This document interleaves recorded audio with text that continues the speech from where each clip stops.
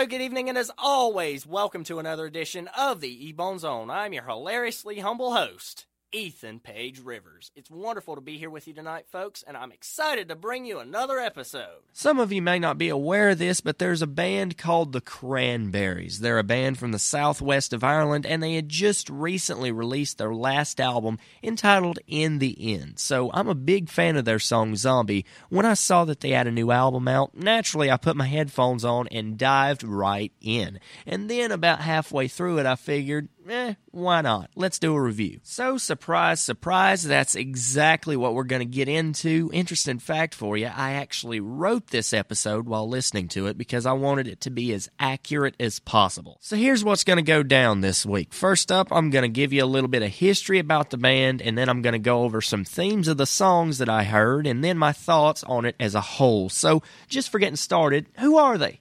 Well, the original lineup consisted of lead singer Dolores O'Riordan, drummer Fergal Lawler, as well as brothers guitarist Noel Hogan and bass guitarist Michael Gerard Hogan. They were formed in the mid-'80s, and they have achieved massive success since then. The bulk of that success coming in the 90s after the release of their song Zombie on the album No Need to Argue in 1994. And after almost 30 years of doing what they loved together, naturally it came as a shock when Dolores tragically passed away in January of 2018, one day before she was supposed to record vocals for the Bad Wolves cover of the most popular song, and not to mention my absolute favorite in their entire catalog.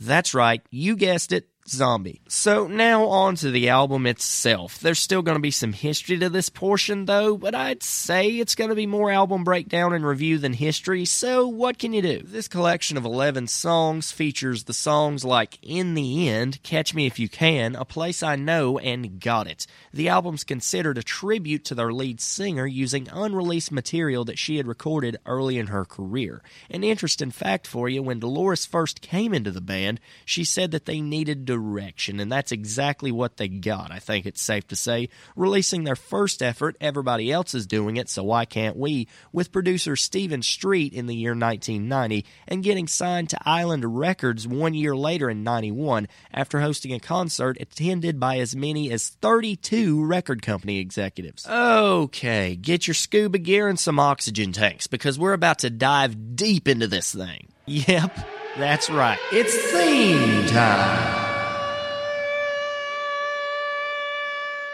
In the End has a strong theme of love to it, particularly in the moving Summer song. In the lyrics, Dolores sings, "You are my everything," a song that I might sing, and if I'm honest, I interpret this as sort of an open love letter. To whom, I have absolutely no idea. I said this earlier, that the album has a theme of love to it, but we'll get more into that later. It also has some pretty heavy themes of conflict and peace, such as in the song Wake Me When It's Over. And just to let you know, this is my favorite song on the album. How do the themes of conflict play into it, though? Well, in the chorus she sings, "Fighting is not the answer, fighting is not the cure." So let's take a look at it this way. Fighting can be considered a byproduct of some sort of wrong situation in a relationship. So maybe there was something happening in her relationship with someone, or maybe she was just singing about all the conflict around the world, and later in the song she sings "Wake Me When It's Over." That to me rings out a longing to be somewhere peaceful, somewhere that conflict is no issue. So in essence, this is a song that speaks much to the same cadence as Zombie. Moving on, in the song A Place I Know, Dolores brings to light feelings of love and loss. In the first verse, singing the line, "I'm sorry I left you, I'm sorry I love you." Then making her feelings known in the chorus, the line, "Just to be with you is all I want to do." See, there we go. I told you we'd get back to it. There's those themes of love again. So, you see, clearly this is an album with lots of up and down emotions, but whoa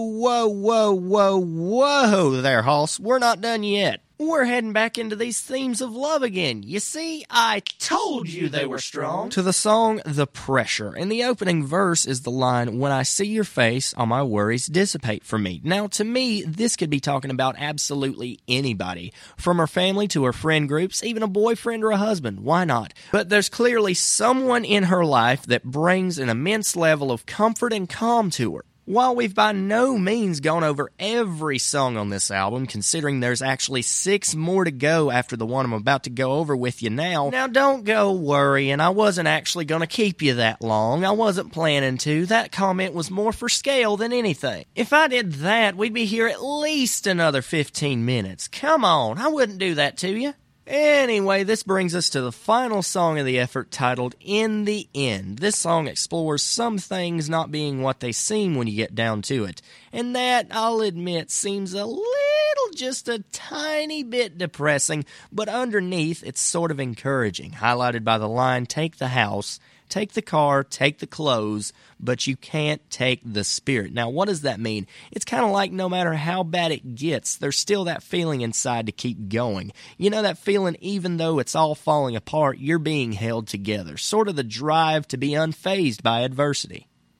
So now that we've reviewed the album and went over some of the lyrics and broke them down and all that, what are my thoughts? Well, I enjoyed it, and although I don't know much about Miss O'Riordan, aside from the songs I've heard and the research I've done for this episode, which was a lot, even while I was recording this, I was looking into things and figuring stuff out on the fly, but overall I view it as a wonderful tribute and just an awesome album. Sheer poetry in some ways, even. An interesting fact for you, this is the only Cranberries album as of now that I've listened to straightway, or through, whichever one feels right to you, and after what I've experienced, I'll tell you for sure that I'll be looking more into their songs. I'll give it a 97 out of 100. You know what? I'll even give it a no-looking-back stamp of opinion. That wasn't a thing before, I know, but it is now. Oh yeah, in case you couldn't tell, it's a resounding yes to the question, "Hey, will you ever listen to this again?" Wait a second.